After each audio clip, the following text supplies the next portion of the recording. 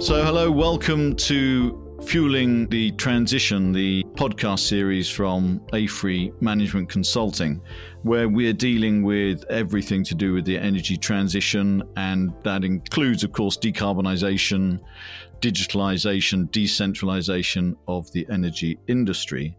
And in that context, of course, one of the very hot topics right now is hydrogen.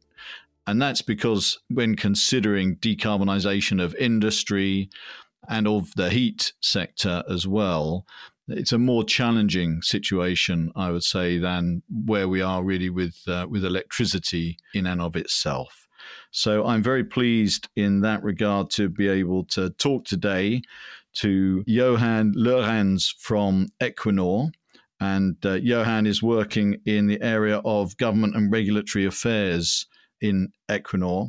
And just perhaps before I introduce Johan and my colleague John Williams, I would say that Equinor is a broad energy company based out of Norway, has a history in oil and gas, but looking forward is doing so much more than that, and is a big, it's a big company as well, 21,000 employees, 30 countries worldwide, and some really interesting developments, but, both in renewables, which we probably won't touch upon too much today, but in new areas in hydrogen, in CCS as well, which is the focus of the discussion today. So with that, perhaps I would say hello to Johan and ask you if you wanted to add anything about Equinor. Thank you, Matt. Thank you for having me. And it's really a pleasure to be able to talk a little bit around what we call our low carbon solutions, which is very much geared towards CCS and hydrogen solutions going forward in order to help decarbonize the economy. But I think you gave a pretty fair and good introduction to the company. Thanks for that. Thank you. And with me is my colleague, John Williams, who's been focusing on hydrogen for some time. He's a senior principal in Oxford office. Hello, John. Hi, Matt. How are you? And pleasure to have Ewan along today. We've been talking to Equinor for a number of years on various projects, and it's great that all our stars align when we talk about hydrogen. So looking forward to a good discussion today. Excellent. Thank you very much. So I'll kick straight off and say, John, Johan, hydrogen, is it essential for decarbonisation or is it just a lot of hype? Well, I think there's a very easy answer to that. I think the answer is yes, it is essential to decarbonisations. Usually when we talk about hydrogen, we think about its use in a number of sectors, which you've already mentioned, in industry, heat, mobility and power. And in some of those sectors, there are alternatives, and the alternative is usually electrification. And now in some sectors, such as mobility, electrification will play a prominent role, particularly in battery electric vehicles. But in other parts of mobility, it's going to be very difficult to electrify. For instance, in heavy truck transport, in maritime transport, and potentially hydrogen also has a role in aviation as well. But when we think about industry, we think about industrial heat, but also we think about industrial feedstocks for hydrogen. And here hydrogen has a irreplaceable role, for instance, in the production of ammonia, of other chemicals like methanol, and also in refineries. So there is no alternative there. We have to decarbonize the hydrogen supply into those industries. So it's a really important sector for us to think about.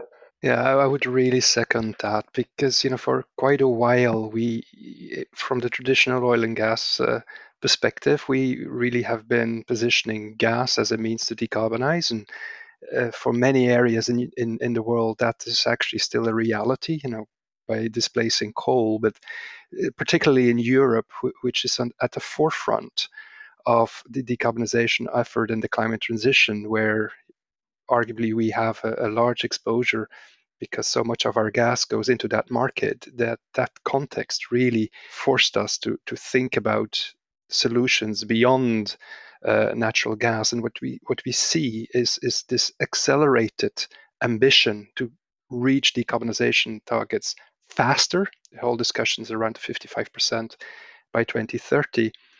That in combination, so net zero, anyway, the net zero ambition with the accelerated timeline, it's very difficult to conceive that is possible at all without thinking about hydrogen and CCS particularly. So our company has been at the forefront of developing solutions there already quite early. And also in the ETS market, many industries are now starting to feel the price levels, and free allowances are gradually less and less available. We see more and more action also from industries reaching out to us to find solutions to decarbonize the energy intensive side and the heat business. So it's really out there in the market. We get a lot of calls for help on that. Thanks for that introduction. And John, just for people listening, there seemed to be a lot of discussion about different colors of hydrogen these days, and some of the descriptions changing now. I wonder if you could just sort of outline the different types of hydrogen that people talk about, just so later, if we talk about it, people know what we're talking about. Okay, so all existing hydrogen production, well, probably a very, very high percentage, about 96% of it is produced from fossil fuels, so gas or coal. And in the production of the hydrogen, the carbon that is a byproduct, the carbon dioxide, isn't captured. So it's released into the atmosphere. It's responsible for quite a lot of emissions. So there is a tendency to call that type of hydrogen grey hydrogen. And this is the type of hydrogen that we need to replace in existing applications. And so then we talk about other colours, such as the main ones being blue and green. So blue hydrogen is hydrogen produced predominantly from natural gas, but here the carbon dioxide is captured. So if you have methane reformation to produce hydrogen, you would then attach carbon capture and storage to that process. So the carbon is captured, not up to 100%, but can get up to a pretty high percentage, 95, 96%, depending on which technology you use. But that is what we normally call blue hydrogen, or low carbon hydrogen, which is the new EU classification for that type of hydrogen production. Then the other one that most people are talking about currently, particularly in some of the European strategies, is renewable or green hydrogen. And green hydrogen is produced when you use renewable power in an electrolyzer. So you use the process of electrolysis with water to produce hydrogen and oxygen. And as long as the power source is from renewables, then it is classed as renewable or green hydrogen. And we need to be a little bit careful when talking about electrolyzers, because it's not as simple as attaching an electrolyzer to an electricity grid. If you do that and there are fossil fuels in the power mix within that grid, then the hydrogen you produce will have a greenhouse gas emission associated with it. So the safest way to produce green or renewable hydrogen is just to use renewable power. There are some other colours, however. Turquoise has been talked about, which is another method of producing hydrogen from natural gas. And this is through the process of pyrolysis. And the German strategy is called this turquoise. There is also yellow hydrogen, which is hydrogen produced from nuclear power. And we'll probably see some other colours come along as well. But the EU classification now talks about fossil fuel hydrogen, equivalent to grey, low carbon hydrogen, equivalent to blue and turquoise, and also grid connected electrolysis, and then renewable or green hydrogen. Wow. So that's a fairly complicated picture for people to get to grips with. And the majority, as you say, the majority of hydrogen today getting produced is what we would classify as grey hydrogen and getting used in all sorts of industrial processes. Okay, so having established the background on hydrogen there, maybe Johan, you could, you mentioned that Equinor's been at the forefront of promoting hydrogen projects. Maybe you could tell us a little bit more detail on what's going on, some of the developments there. Of course, and it is indeed quite a rainbow. So we try to not get too much stuck on to that discussion. But what we have been looking at, in addition to cleaning up our own emissions, you could argue, in the context of trying or aiming to be a zero emission company by 2050, we have then also been looking at how can we help our customers get their emissions down. And so in that regard, we have always been looking at combinations of basically decarbonizing gas, because that's our legacy, if you like. So how can we offer a product that our customers can use without emissions, or how can we help customers get rid of emissions that they do have from industrial processes. So that's why we have been basically developing CCS solutions as well as then blue hydrogen solutions alongside, and we believe that they are marry up pretty well together. And I guess at this point in time, UK is probably one of the prime examples where there's a very pragmatic, or there appears to be a very pragmatic view on decarbonization, and that's what we would like to see also in other policies, that there's more focused on getting the greenhouse gas emissions down rather than what is the origin of the energy. And particularly in the UK, we are really working within the Humber region and H2H Saltend and zero carbon Humber, where we are focusing into industrial clusters and trying to find out how we can assist on getting those areas decarbonized. In Norway, you could say that also the Norwegian authorities have been very keen on supporting a project that we call Northern Lights, which is basically developing an open source or an open access full carbon capture and storage value chain. The whole project revolves around a capture part where a waste to energy and a cement plant would probably be capturing about 400,000 tons of CO2 emissions a year. Then the transport piece of that project is about one ship per capture plant that would then transport those that liquefied CO2, if you like, for about 700 kilometers to an onshore terminal, where then a 110 kilometer long pipeline will pump the CO2 in underground storage 3 kilometers under the seabed, and all of those components, they are built to grow, right? So at the outset, the phase one, we would have the ability to store about 1.5 million tons a year.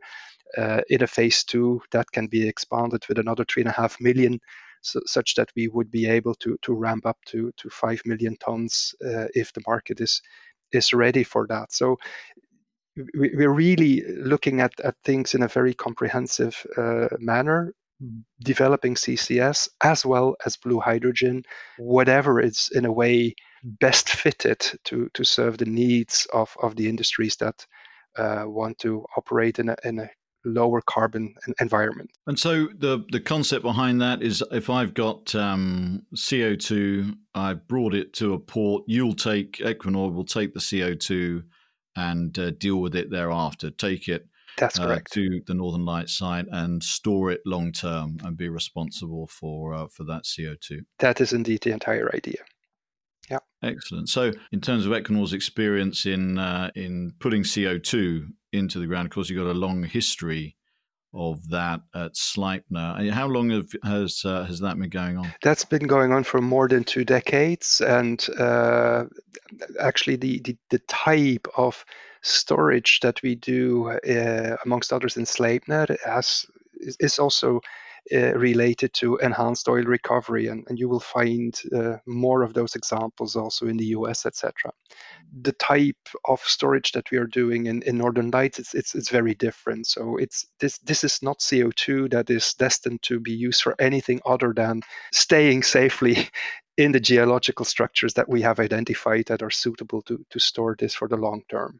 Right? So there's no enhanced oil recovery attached. There is no other use for the CO2 other than just staying underground. So you're finding you're looking at a site here which has been found purposefully with the idea of putting the CO2 there and keeping it there. Exactly. Our colleagues with the geological experience and know-how, they are then able to identify areas where it is safe and where all the conditions are met to keep the CO2 underground and within the geological structure. And then there's also, of course, tools that can monitor that the product is actually there and staying there. So we can literally visualize where the CO2 sits underground.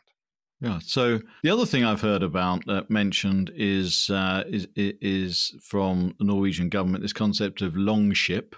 Yep. And I assume that's not once again Vikings coming over to the UK and other places. Maybe you could just tell us a little bit about what longship really is. I certainly hope not, but Northern Lights and Longship, they are connected, while Northern Lights is really diving into transport and storage of the CCS value chain. Longship is then the code name or the project name for the capture bit, where the Norwegian government is also supporting the waste to energy as well as the cement factory to get the capturing solution in place, because neither transport and storage or capturing is economically viable or is commercial at this point in time. So there is a need for public support to get these concepts off the ground.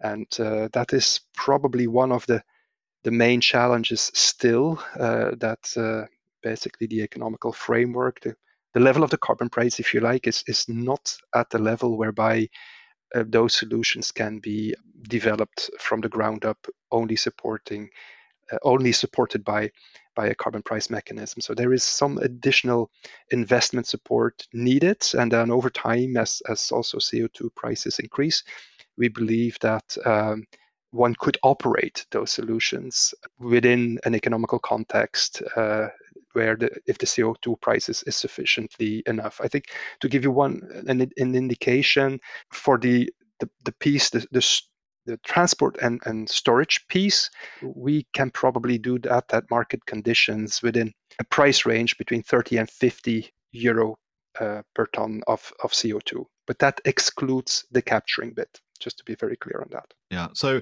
it's a little bit like I see here hedging your bets a little bit in terms of decarbonisation of industry. For instance, you could either convert industry to using hydrogen in lots of processes, or you could do capture of CO2 on the back end, if you like. And either way, your Northern Lights project here is really open there to take the CO2 in whichever way that we're developing. And I would imagine we'll be doing a bit of both in depending on the nature of the industry. Exactly so. So actually, the customers have the option, and then it's basically an economical calculation. What is the cheapest and best way to do it?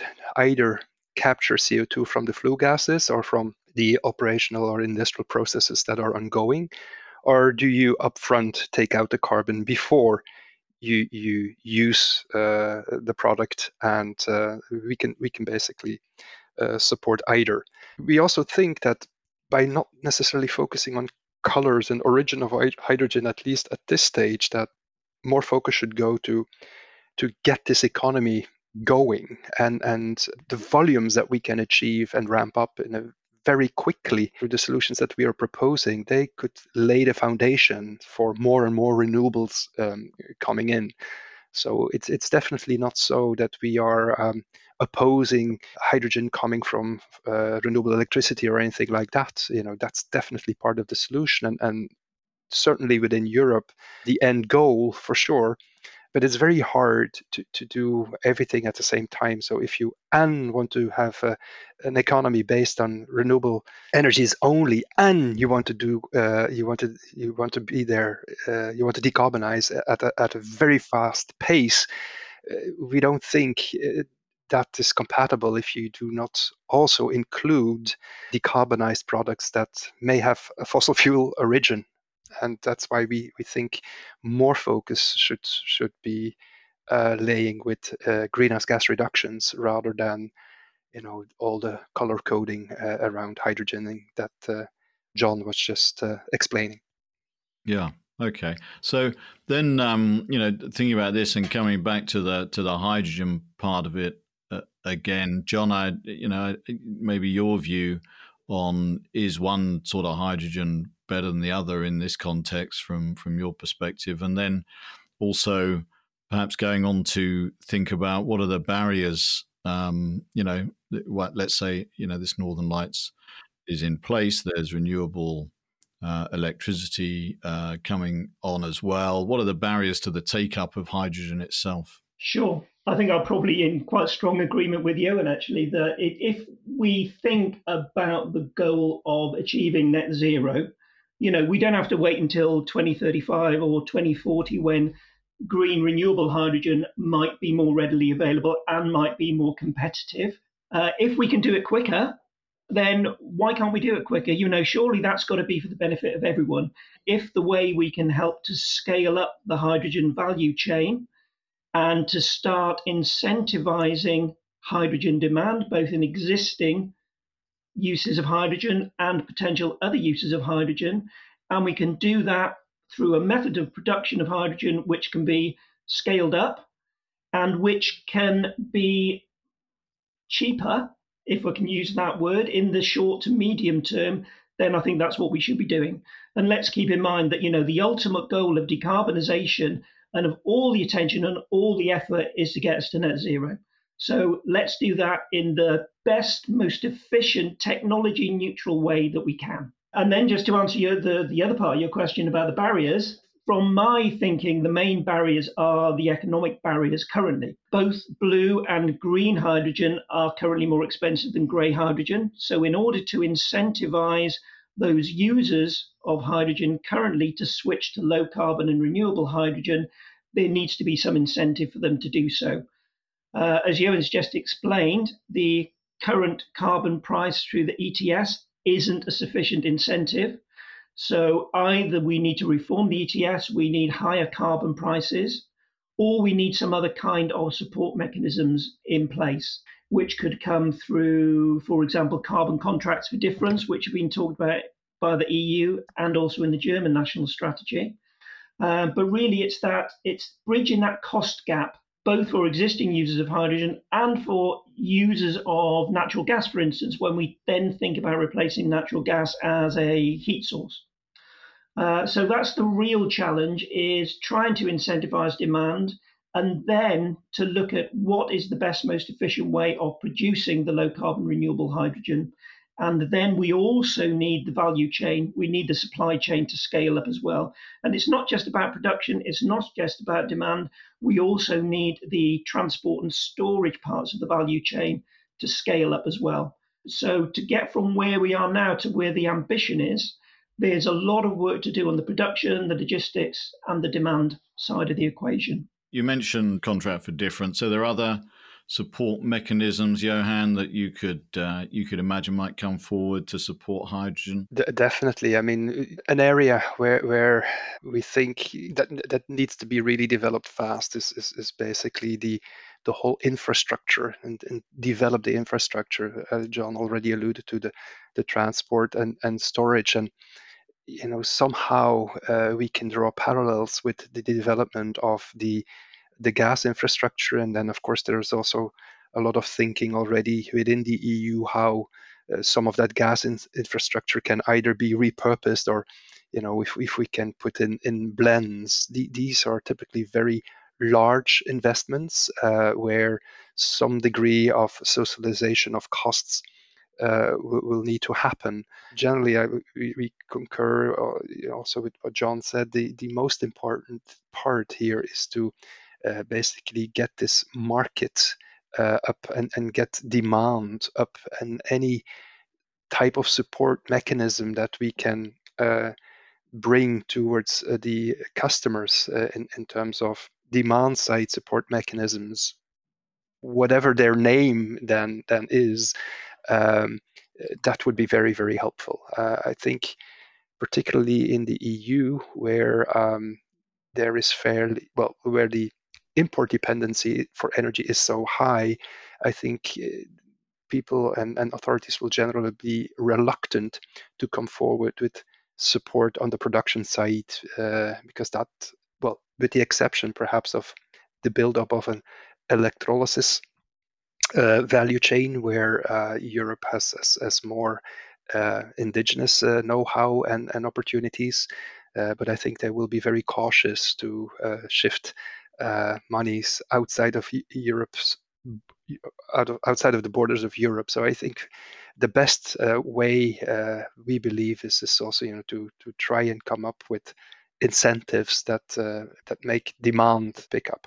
Solutions there could be it's not necessarily our favorite, but it's definitely part of the solution, is to look at potentially blending of hydrogen in existing gas grids.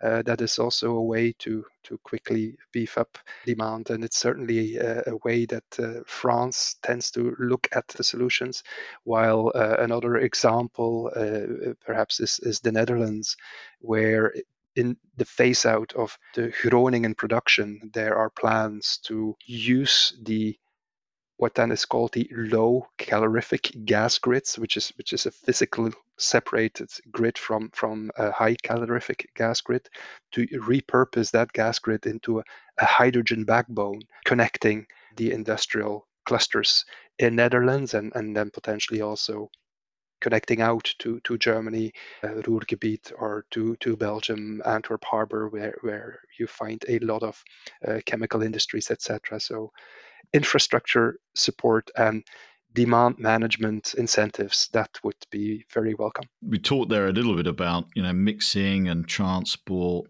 and so on. John, what's the maximum amount of hydrogen I can put in my current gas grid? Well, there's a lot of research going on at the moment. Current estimates, or the higher level estimates, are around about 20%. So you could blend 20% of hydrogen by volume with natural gas. And the limiting factor on that is end user appliances. So once you go beyond that 20%, by the time it gets to the end user appliance, you would need to change the burners in those appliances. So they can cope with a blend of 20% by volume. But remember, by volume, and 20% sounds like quite a lot, because the energy density of hydrogen is about a third of that of natural gas. It's would only result in probably more like a 4 or 5% reduction in emissions due to that 20% blend. Once you go beyond that 20%, you then have to think about converting the appliances, and then you can make the jump from 20% to up to 100%. And then you need to think about whether some of the transmission, some of the distribution networks will need some work to enable them to be converted to handle that 100% mix of hydrogen. With a much bigger volume of gas moving around by the sounds of it. Well, in terms of the overall volumes, the overall volume would stay the same, because if you've got 100%, 20% of it hydrogen, 80% of it is gas.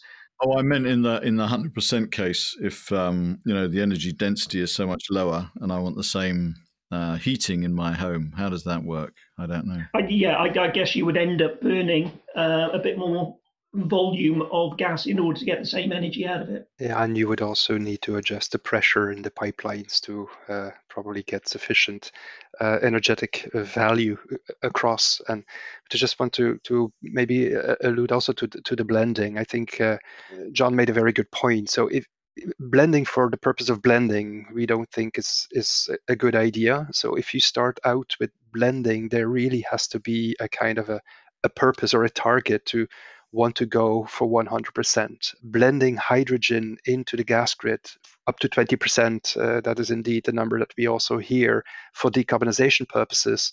That's a lot of money for fairly little effect. Yeah. Right, so that's the decarbonization. I don't know the exact numbers, but probably if you blend up to 20%, you probably achieve a decarbonization of maybe up to 7%. So it's you would want to think twice. Yeah, likely to be a costly route by the sounds of it. Indeed. And is there any impact? Does hydrogen corrode the pipes? Does it matter what sort of pipes we've got here? It certainly matters, and that is why the question on what can pipes take is so difficult, because it very much depends on the age and the materials that one has in the distribution system, particularly if you're thinking about decarbonization of buildings or heating in buildings. It varies dramatically from one country to the next, and even from one city to the next. So it's very hard to kind of give an average there. But the pipes and the quality of the pipes and the joints and the compressors, those things do matter, and they will need to be looked at. John, what if I don't have pipes? What do I have to do then? Can I? Is it like LNG? What's my option? So hydrogen can be transported. Pipes we've talked about. It can also be transported by truck, but that does turn out to be quite an expensive way of doing it per kilometre. Over longer distances where pipelines or new pipelines wouldn't be economic, for instance, long subsea pipelines are very expensive, then a lot of attention is being put into looking at various forms of transporting hydrogen or its derivatives over longer distance. So think about, for instance, some of the big projects being talked about in the Middle East. So they can produce hydrogen at a very low cost because of the abundance of renewable resources there.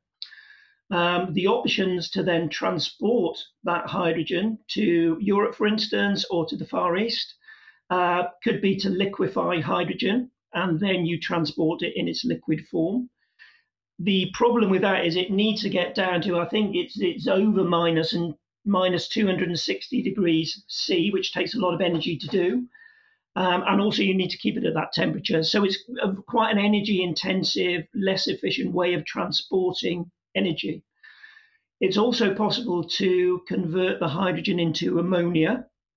And this is the focus of one of the big green ammonia projects, the NEOM project in the Middle East at the moment. You produce the green hydrogen, you convert it into ammonia, you then ship the ammonia, and it requires a much higher temperature to liquefy. So I think it's around about minus 50, minus 55, so less energy intensive to do that. It means you lose less of the energy through boil off in the transportation process. When it then reaches its destination, it can either be used as ammonia or it can then be converted back into hydrogen. If you use it directly as ammonia, then the costs aren't as high, but if you're converting back into hydrogen, then that adds another element to the cost.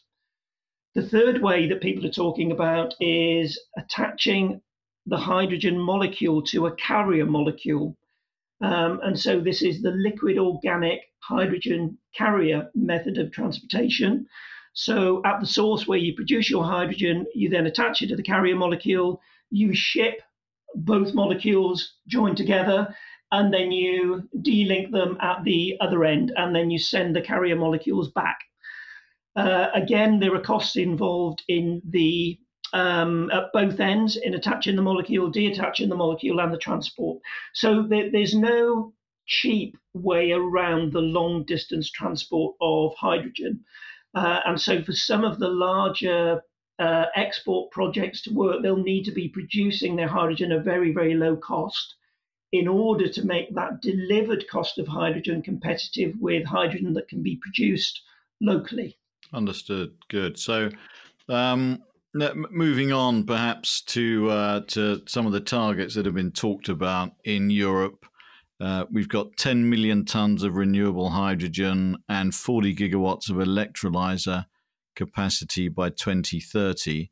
I think probably you've partly answered this earlier on, but what do you think of those targets and how easy they are going to be to achieve? They're certainly extremely ambitious when we look at it. And in addition to the ambition on production and electrolysis capacity, what concerns us most, if we look at these elements, is the effects or the requirement that puts on additional development of renewable electricity, because in those, well, at least in the strategy, the original document in the EU, they are pretty adamant to zoom into renewable-based hydrogen only, and I think that will be extremely, it will be very, very difficult to achieve that, because we have to remember that not all electricity is decarbonized already, and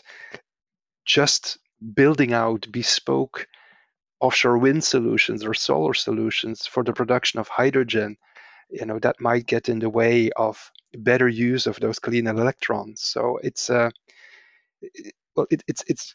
great in a way that EU puts forward very strong targets on renewable development, But again, we come back to, speed and ambition on greenhouse gas reductions. It might not necessarily be the cheapest and most efficient build out of the energy system. And to be clear, you're not saying green hydrogen isn't a great thing. You're just questioning the sort of timing exactly of building up this capacity. Absolutely. So we are also looking into green hydrogen solutions. But of course, being an upstream focused company, what we have been trying to do is really look at where do we have a contribution to make, and which contribution will have the most significant impact on greenhouse gas reductions. And so that's why we have come with CCS and blue hydrogen up front, but we are definitely also looking at the possibilities for green and how that can be integrated. So we in a way see the solutions, the low carbon solutions that as we call them, as a foundation, as a springboard, if you like, for green solutions coming in when they are more commercial and ready. John, what do you think of the 40 gigawatts of electrolyzer capacity? Is there some way you could put that in context of offshore wind farms or something? Yeah. When we looked at the numbers in the EU hydrogen strategy, we struggled to get a production of 10 million tons from 40 gigawatts of electrolyzer capacity. So we're not sure what kind of renewable load factors they've assumed in that calculation. We think it would need to be in excess of around about 90%, which obviously is unachievable from any renewable source. So based on some of our calculations, we think in order to produce that 10 million tons with that 40 gigawatt, you'd need over 120 gigawatt of offshore wind capacity, for instance. And to put that in context, that's equivalent to around about what Germany has installed in renewable capacity at the moment. And remember, we're talking about 2030, we're talking about 9 years away. So we're talking about that amount of renewable build to support that electrolyzer capacity, and the manufacturing capacity doesn't yet exist for those electrolyzers. So the scale of that challenge is pretty staggering. And that 10 million tons of hydrogen as well would only be enough to replace what we currently use as grey hydrogen. So that's not making any inroads into the other sectors that we think we can decarbonize. And just, to support Johan's point again, if we can produce blue hydrogen, we can start to move a lot quicker. We can start to have an impact on emissions much quicker than if we wait for that amount of offshore wind electrolyzer capacity to be put in place. Yeah, and I guess the only way they could be getting to a 90 plus load factor is also assuming a huge amount of battery storage put in place with the renewable, which sort of would be a staggering amount of battery storage as well. Johan, just talking about the amount of investment required, the EU strategy has got around 450 billion euro of investment outlined. What's going to be key, do you think, to attracting private investment to this sector? We touched upon it a little bit earlier as well, but of course the obvious thing is to provide a kind of a long-term stable framework for the business. And in that regard, I'm mostly thinking about demand side incentives, pushing at least some of that money into incentives whereby you would create demand for low carbon steel or low carbon products in some shape or form, so that potentially you close the gap on the consumer side more than on the producer side. I think money is cheap these days. We already alluded to the fact that there is not really a technology challenge on the production side, also not for electrolyzers. I mean, we know it. I mean, it's about scaling up and bringing costs down.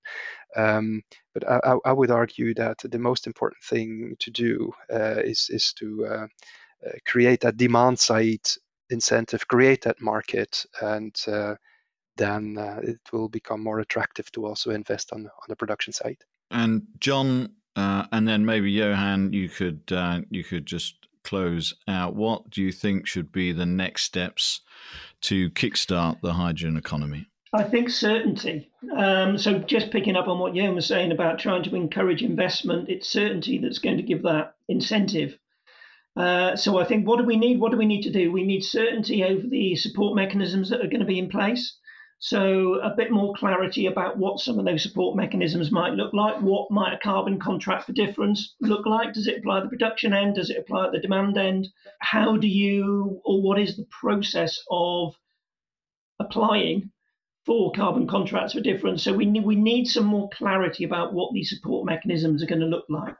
But we also need clarity as well about what the EU and what some of the national governments are going to classify as low carbon and renewable hydrogen, because I think there's a little bit of a grey area there at the moment. I know the EU has scheduled work on that to take place during 2021, but the sooner we have that clarity, the better as far as I'm concerned. Use of the term grey area, not terribly.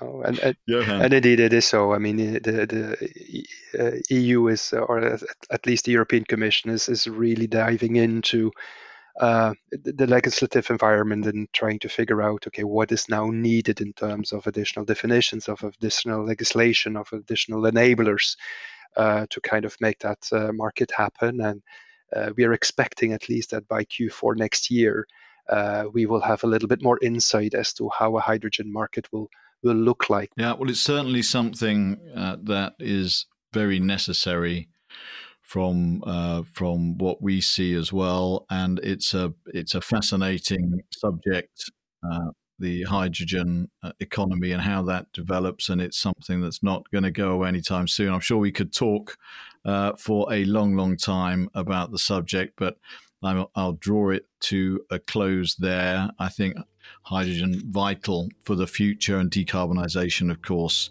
so important as we look forward. So I'd like to thank you very, very much, Johan, for joining us. Thank you for having me. And John, thank you. Thank you. It's been a pleasure. And thank you very much for listening. I hope you enjoyed that as well. I certainly did. And please subscribe. This is Fueling the Transition from AFRY Management Consulting. Bye-bye.